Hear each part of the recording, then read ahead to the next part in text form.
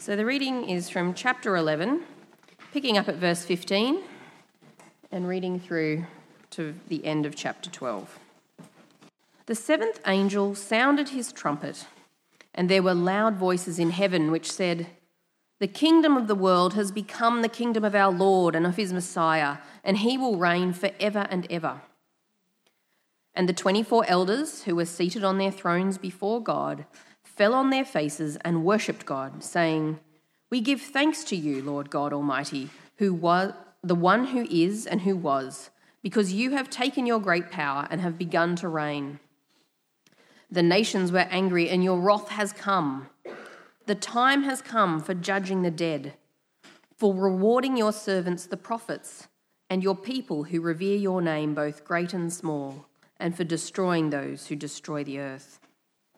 Then God's temple in heaven was opened, and within his temple was seen the ark of his covenant.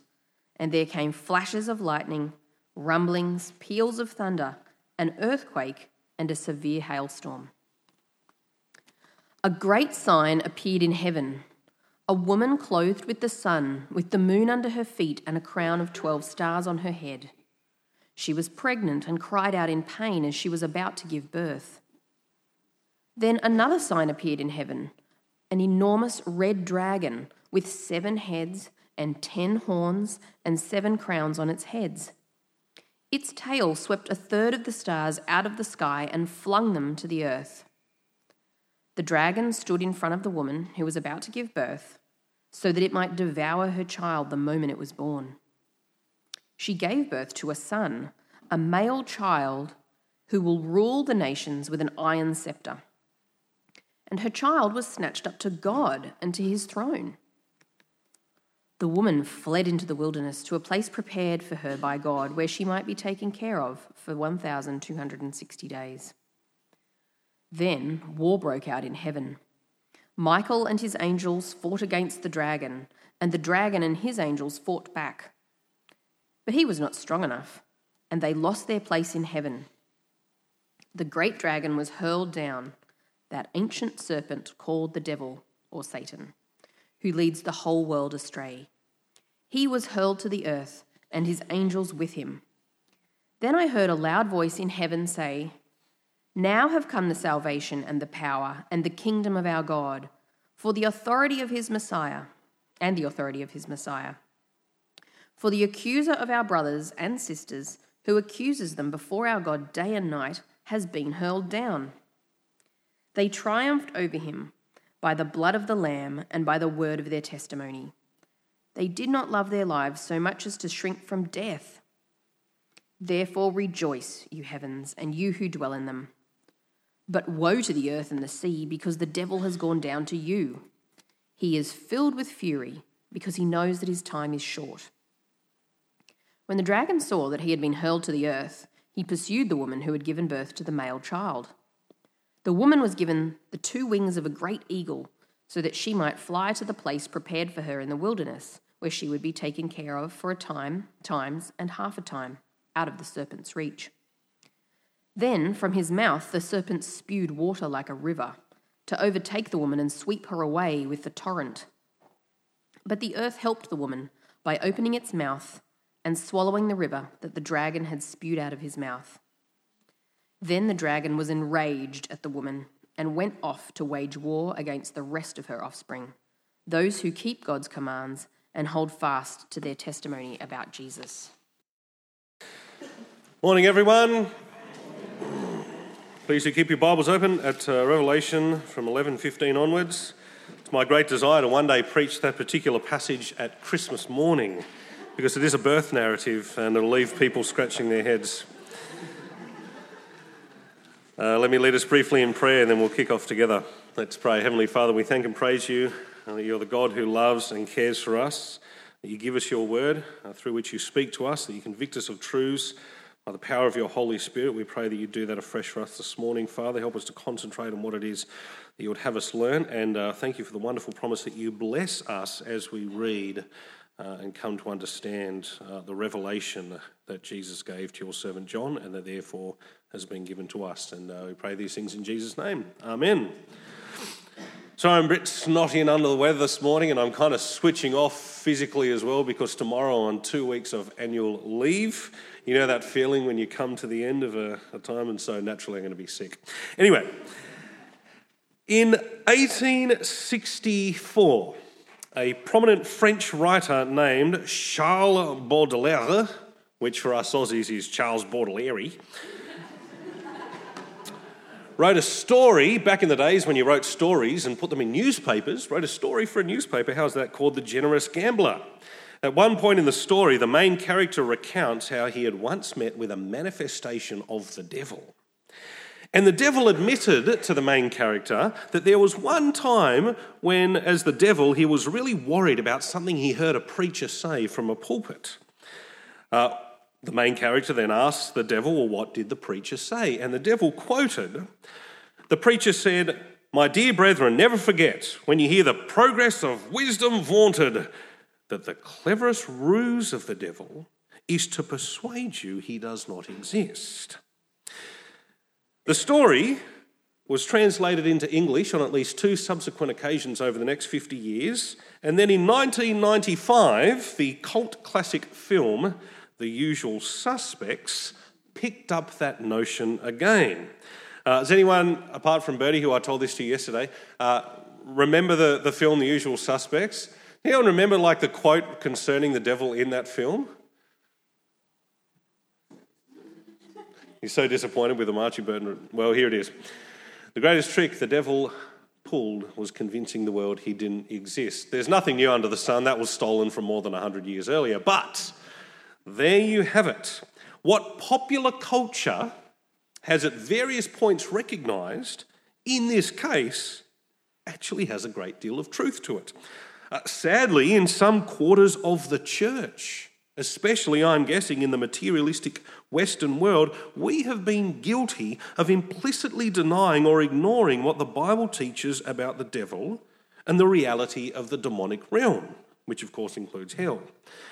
A research group in the US called Barna, B-A-R-N-A, in one survey found that 4 out of 10 Christians they surveyed strongly agreed that Satan is, quote, not a living being, but just a symbol of evil. Equally sadly, within other quarters of the church, there has been way too much made of the devil. Within both Pentecostalism and the charismatic movement in particular, though it happens in other places too, it's not uncommon for people to believe in what we call cosmic dualism. The idea that God and Satan are having an epic battle and the result could go either way, such that the daily job of the Christian is to work out whether or not their decisions or life circumstances are being influenced more by the devil than by God. And of course, juvenile Ben could not help himself. When I saw this particular picture depicting this idea, I had to show it to you all. Isn't that hilarious? Jono heard me having a laughing fit yesterday when I was in the office. What are you doing? I said, look at this. And of course, that idea, that notion doesn't square with the Bible either. So what does the Bible actually teach about the devil? And how, as Christians, living between Jesus' first and second coming, are we to regard him? Well, even though he crops up in small ways all over the Bible, Revelation chapters 12 and 13 are especially dedicated to explaining the person and work of Satan. And it blesses us as God's servants by informing us of what we need to know about him and how he is to factor into our thinking. But before we get there, excited as I am, before we get there, we're going to briefly consider the final judgment, which is in the last bits of chapter 11, symbolised by the 7th trumpet.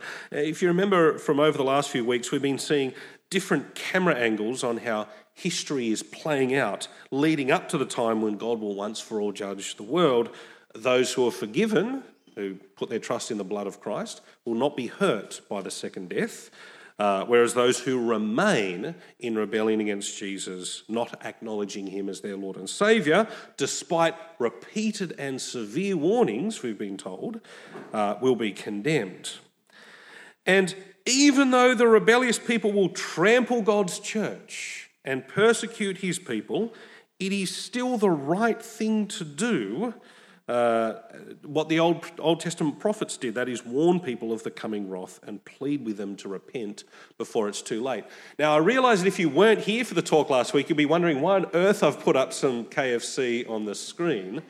That's because it was Gav's very helpful illustration that the process of speaking and testifying about Jesus, which the servants of God do, is like having something beautiful in your mouth, but not so good in your stomach, because not everyone is going to repent. And that's the blessing and the curse, really, of living in Christ, is having the wonder and the joy of salvation and seeing other people come to know Jesus and be spared.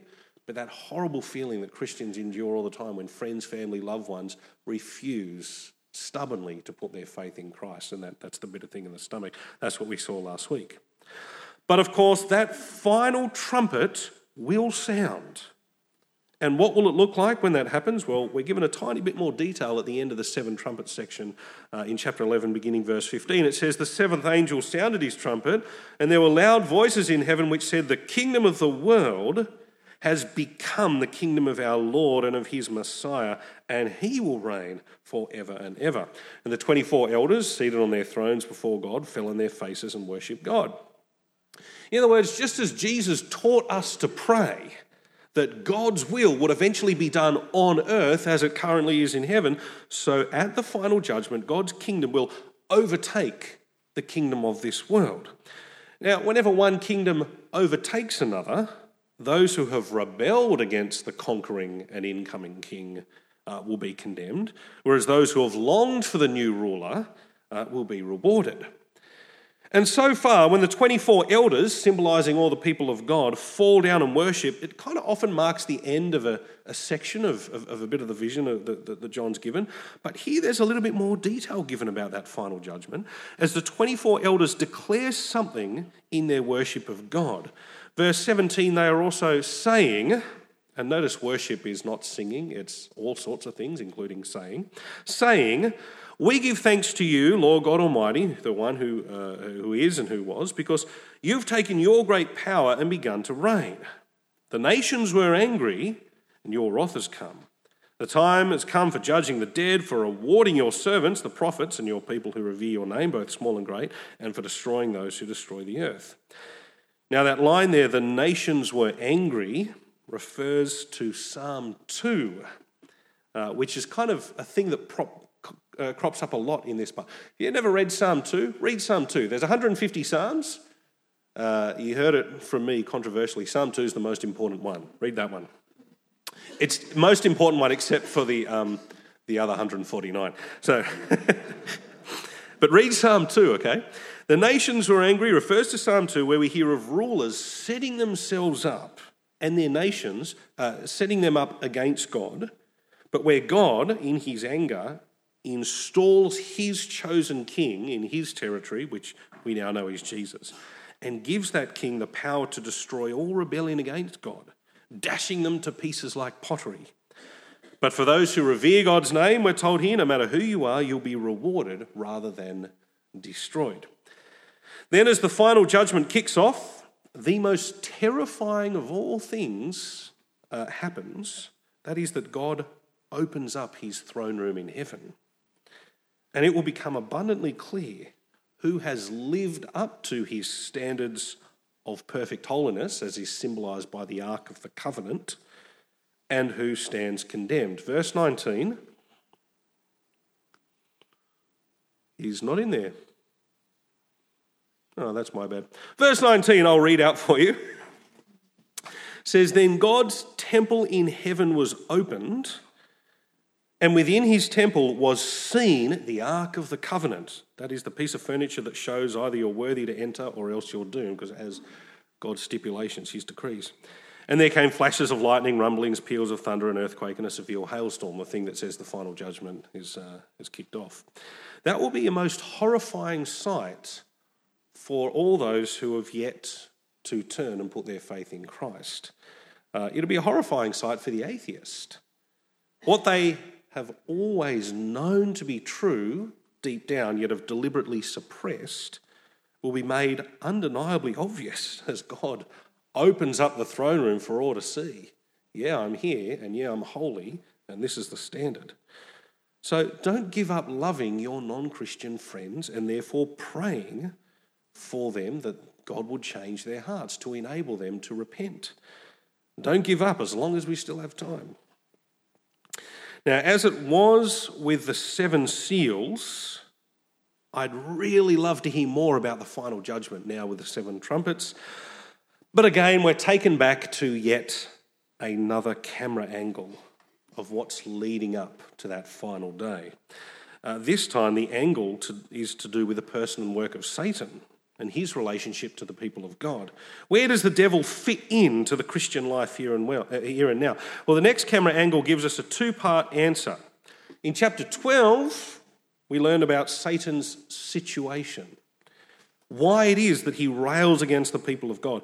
And in chapter 13, which we'll see the next week, we learn about Satan's method, how he tries to appear to be like God in order to deceive people, and how we therefore need discernment and wisdom. But this week, as I say, we're learning about, in chapter 12, Satan's situation, how he relates to the people of God. And for that, we're given 2 great signs. Before, we had the 7 seals, then we had the 7 trumpets. Now, instead, we're getting 2 great signs to paint a picture for us of the lead up to the final judgment. And the first sign is of a woman. Beginning verse 1, a great sign appeared in heaven, a woman clothed with the sun, with the moon under her feet, and a crown of 12 stars on her head. She was pregnant and cried out in pain as she was about to give birth. Now, there's one other time in the Bible where you hear of the sun, moon, stars, and the number 12. Okay, technically it's the number 13, but there's a complexity that it's for another day.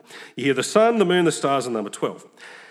That's in the dream that Joseph had about his brothers and his parents bowing down before him. So it seems most likely that this woman symbolises God's people Israel, the 12 patriarchs, the people that the 12 sons of Jacob, the family of Abraham, if you like, who became God's people Israel. And from God's people Israel was born the Christ, the Messiah. So she, Israel, is pregnant and going to give birth to Jesus. So sign 1, we've got Jesus coming from God's people Israel.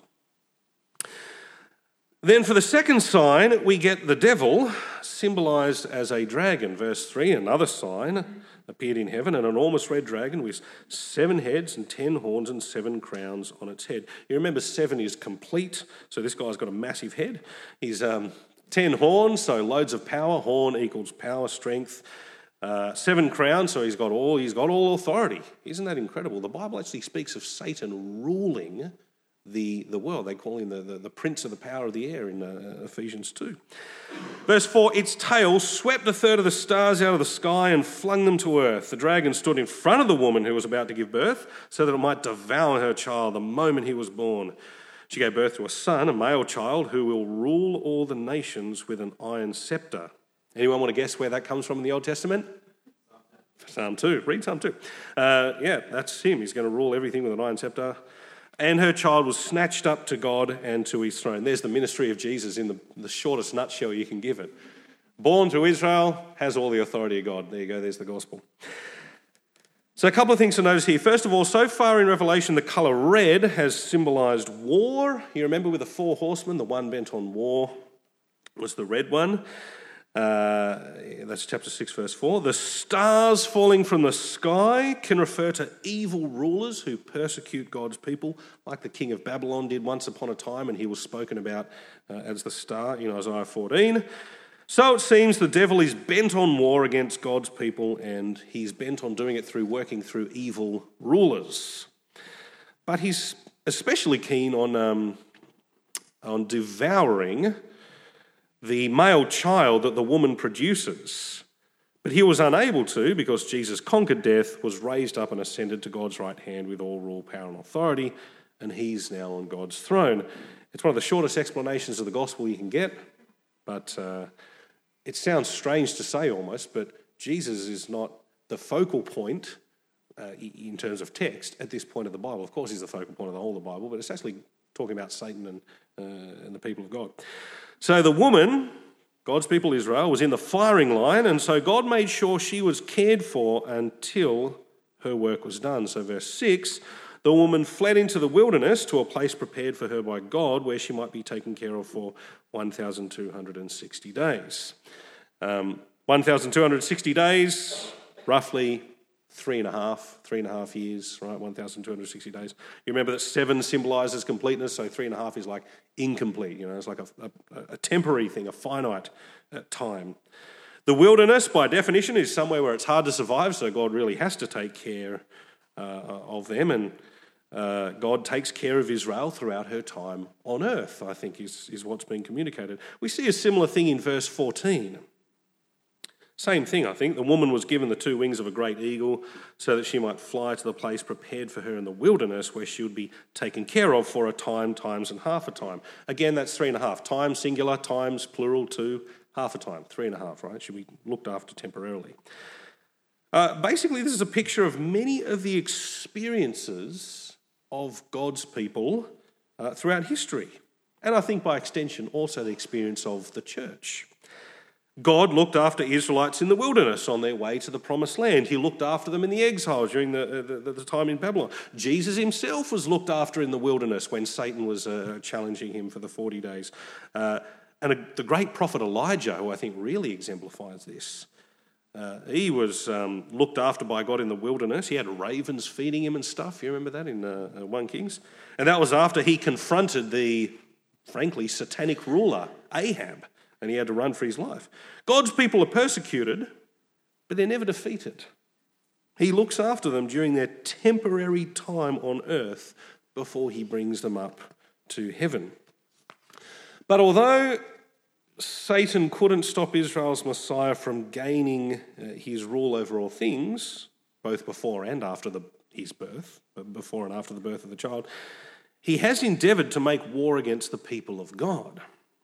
It almost certainly goes against the style of writing here to assume that we're somehow seeing a chronological series of events, like Jesus was snatched up and then Satan came down, and so it's way worse now than it was. But he was caring for Israel before the birth, it seems. So what I think we're seeing is a bunch of pictures to let us know what Satan's position is and why he's doing what he's doing. To put it another way, we're being shown Satan in what I call theological time. Why is he hell-bent on destroying God's people Israel? And as we'll see soon, all the people of God? Well, it's because what we're learning as John recounts this vision for us is, well, as follows. Verse 7, war broke out in heaven. Michael and his angels fought against the dragon. The dragon and his angels fought back. But he was not strong enough, and they lost their place in heaven. The great dragon was hurled down, that ancient serpent called the devil or Satan, just in case you didn't know you were talking about it, the devil or Satan, who leads the whole world astray. He was hurled to the earth and his angels with him. Now, God has been caring for his people before Jesus was born. And in the book of Job, we hear of Satan wandering the earth. So it's not like, he was sort of up there all the time and now he's like really... It's a picture to explain why he is opposed to the people of God. To read verse 7 as strictly chronological, I think, goes against the style of writing. Was Satan thrown down to earth before Adam and Eve were in the garden so he could tempt them? Or was it only after Jesus ascended into heaven? I think they're the wrong questions to ask. If somebody has a really neat explanation of where it all fits in chronologically, I'm not sure they're actually reading Revelation on its own terms. What is clear here is that there's a picture being painted for us. Satan has lost any meaningful power or authority in God's heavenly courtroom. He's got no ability to make a case against the people of God, which we'll see towards the end of this chapter. God's Messiah did come to power. He did ascend to the right hand of God on the throne, and that means there's now nothing Satan can do to ultimately defeat him, nor any of his people. Another way you could say it is that the devil is condemned on account of God's kingdom being inaugurated. Verse 10, then I heard a loud voice in heaven say, now have come the salvation and the power and the kingdom of our God and the authority of his Messiah. For the accuser of our brothers and sisters who accuses them, that is Satan, by the way, his name means the accuser. For the accuser of our brothers and sisters who accuses them before our God day and night has been hurled down. And remember, he's been doing that since well before Jesus. That happened to Job. You read the story of Job? Satan says to God, yeah, he's not really righteous. It's only because you blessed him, God. Take away his stuff, he's going to curse you to your face, which turns out to be a lie. Verse 11, they, which is now us, triumphed over him by the blood of the Lamb and by the word of their testimony. They did not love their lives so much as to shrink from death. This is a definition of a Christian, by the way. You do not love your life so much as to shrink from death. Jesus might say it a little bit differently. You want to be my disciple? You've got to deny yourself, take up your cross and follow me. Don't love your life so much that you're not willing to lose it for me in the gospel. To put this all together, it's because the salvation, the power and the kingdom of God and the authority of Jesus are firmly established that Satan doesn't have a leg to stand on when it comes to accusing the subjects of God's kingdom. That's the downfall. The way God's kingdom was established was by the blood of the Lamb, the very thing that took away Satan's ability to accuse us of our sin. The blood of the Lamb cleanses us from our sin so that the holy God, even in that terrifying holy throne room, could say, you are welcome, come in. The devil once had something to accuse us of, but now all our sins have been washed clean by the blood of the Lamb, so none of his accusations stick. And hence he's been thrown out of the courtroom, if you like, hurled down to earth, no longer any power in heaven. Here's how it could work for me. There's a charge, many charges against Ben Pakula. Satan is the father of lies, but he wouldn't have to tell very many lies in order to say, hey, God, that supposed servant of yours, Ben Pakula, he's done all this and this and this and this, and there'd be a very long list. And God would open the book and there'd be a blank page, and then he'd open another one, there'd be another blank page, and there'd be another one, and no matter what accusations Satan might care to throw, the blood of the Lamb wipes the whole thing completely 100% clean. There is nothing he can accuse me for, though I deserve most of what he's going to say. So it is for anyone and everyone who's in Christ. The way you've sinned this week, God opens a book, there's nothing there, the blood of the Lamb as well. Satan might want to try the accusation anyway, but it's like the desperate cry of a defeated criminal on his way to the electric chair. It's that kind of vibe. But even though Christians, spiritually we inhabit heaven, we're seated at the right hand of God, Ephesians 2, currently we still physically inhabit earth. You're all here with our bums on the seats, right? We're still here. So we've got to contend with the defeated and therefore furious devil. Verse 12, therefore rejoice you heavens and you who dwell in them. Woohoo, that's us. But woe to the earth and sea because the devil has gone down to you. Oh dear, that's us. And he's filled with fury because he knows that his time is short. You let the mass murderer out of their prison cell, there's only one reason to let him out, and that's because they're walking to the lethal injection thing, right? He's pretty angry as he takes that walk. You don't want to be the guard walking that guy out. That's us. And Satan knows that as Christians, as we give testimony about Jesus, our words are like powerful fire coming out of our mouths, even as we're persecuted, because that's what God's servants were doing, if you remember from last week, the first half of chapter 11. So in his rage at his defeat and imminent demise, Satan furiously lashes out at the people of God, particularly, I think, with the aim of silencing their testimony as well as their obedience to Jesus. So verse 13, he wages a war of the words. When the dragon saw that he'd been hurled to earth, he pursued the woman, first of all, who had given birth to the male child. Then, verse 15, from his mouth he spewed water like a river to overtake the woman and sweep her away with a torrent. Remember, the things that come out of people's mouths are words. Jesus got the sharp sword, the prophets who speak the word of God got the fire. Well, I think he's going, well, I'm going to get the water to try and stuff the words of those who give testimony. 16, but the earth helped the woman by opening its mouth and swallowing the river that the dragon had spewed out of his mouth. Then the dragon was enraged. He's pretty furious. He's already furious and now he's enraged. He's enraged at the woman and went off to wage war against the rest of her offspring. That is the rest of Israel? No. It is those who keep God's commands and hold fast to their testimony about Jesus. That's all Christians. Like the two prophets we saw last week that symbolise those who bear witness to Christ, when we give testimony about Jesus, it's like fire coming out of our mouths, even though we get persecuted. So Satan in his fury seeks to quench that testimony like spewing out water. But even here on earth, God still ensures that his chosen people will not be destroyed by the lies of Satan.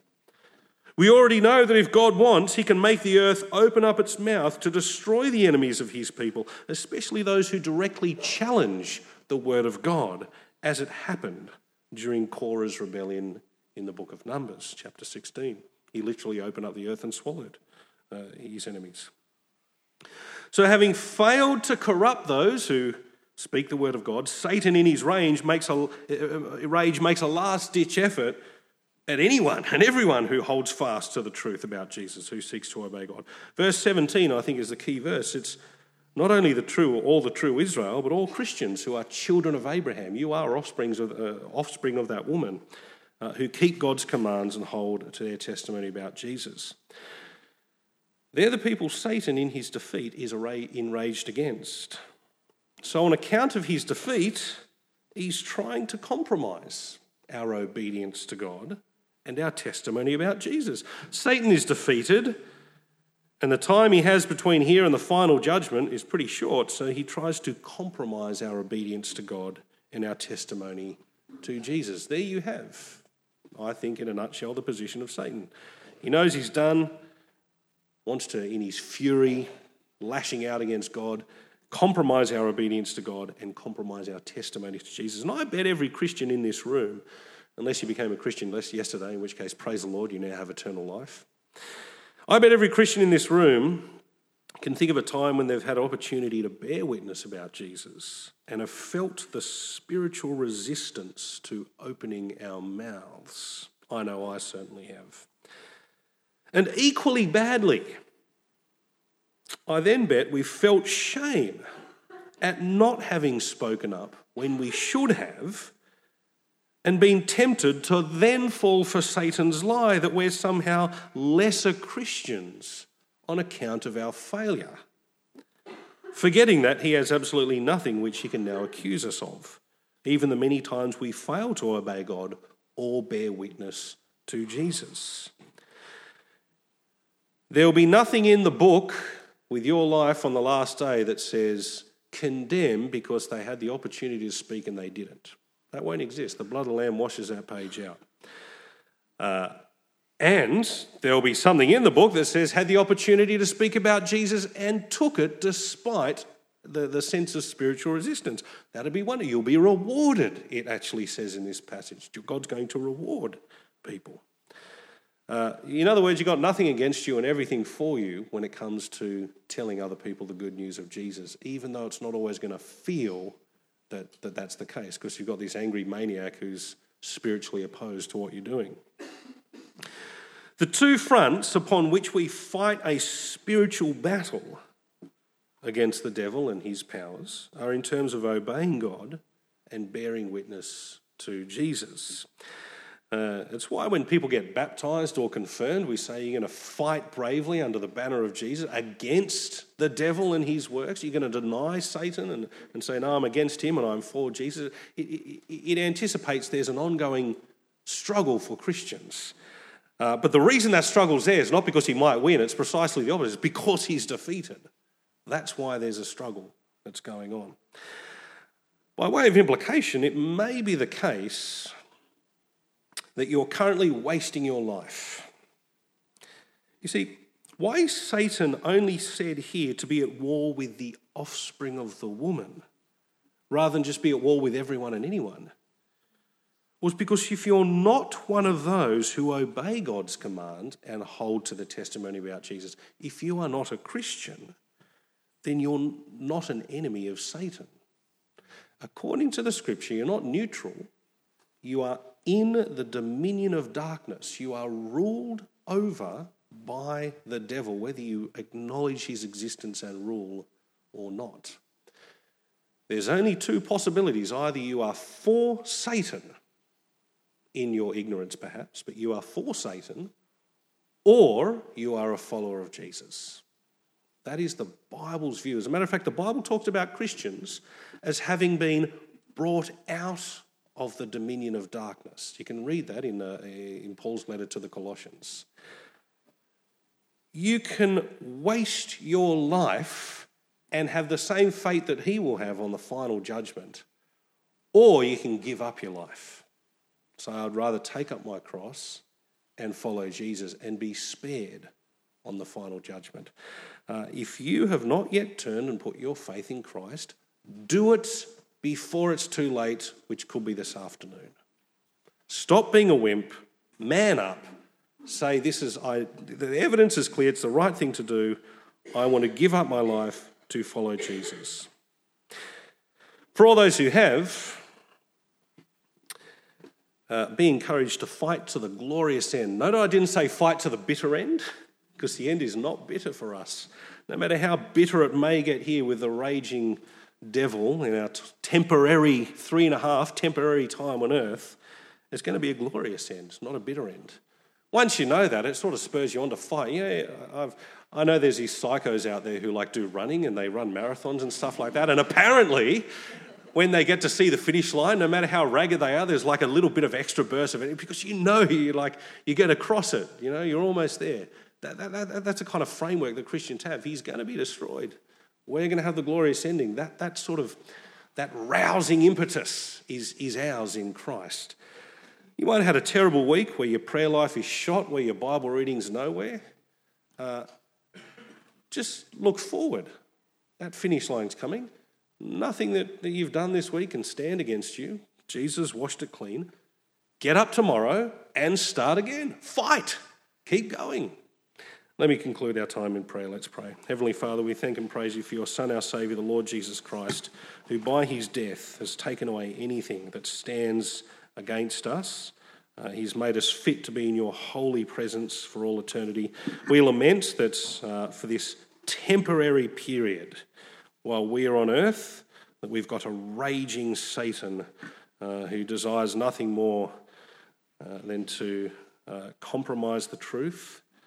He desires nothing more than to see Christians persecuted. But we thank you that nothing that he does in the here and now can ultimately defeat, and that you are always faithful and you will bring us to be with you no matter what. And Father, we pray desperately for our friends and family who as yet have not come out of the demonic realm, that you would rescue them by the blood of Christ, that you would bring them into fellowship with you and with us. And we plead desperately for this, Father. We ask these things in Jesus' name. Amen.